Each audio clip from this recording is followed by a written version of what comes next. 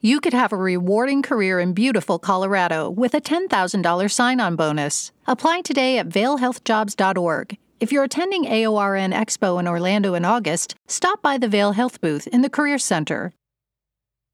Clinical Issues by Renee Wright. Bone cement precautions during pregnancy. Question: 2 members of our orthopedic team are pregnant.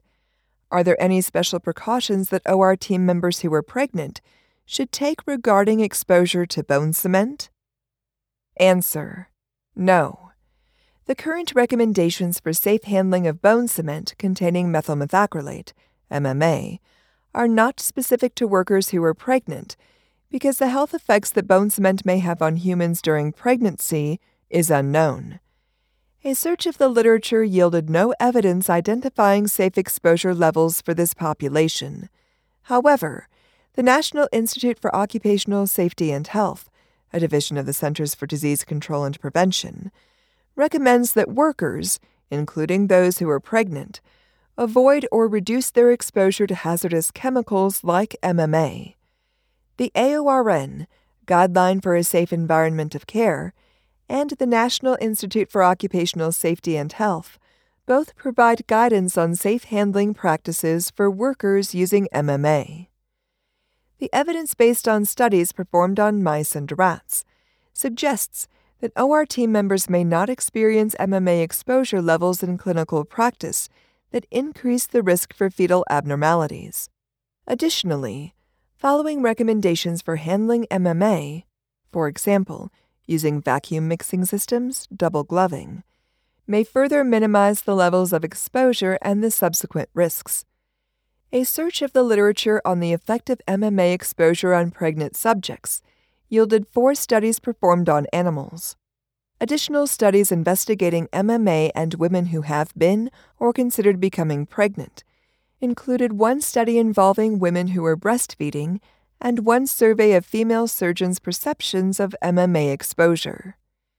Researchers in 2 of the animal studies examining the effects of MMA exposure on rats and their fetuses found that levels of MMA exposure in excess of the Occupational Safety and Health Administration's permissible exposure limit of 100 parts per million over 8 hours were correlated with an increased incidence of fetal abnormalities.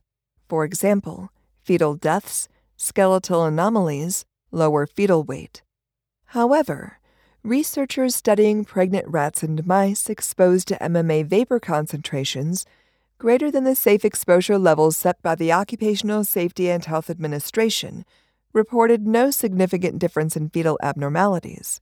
For example, litter size, fetal weight, fetal resorptions, fetal deaths, between the intervention and control groups.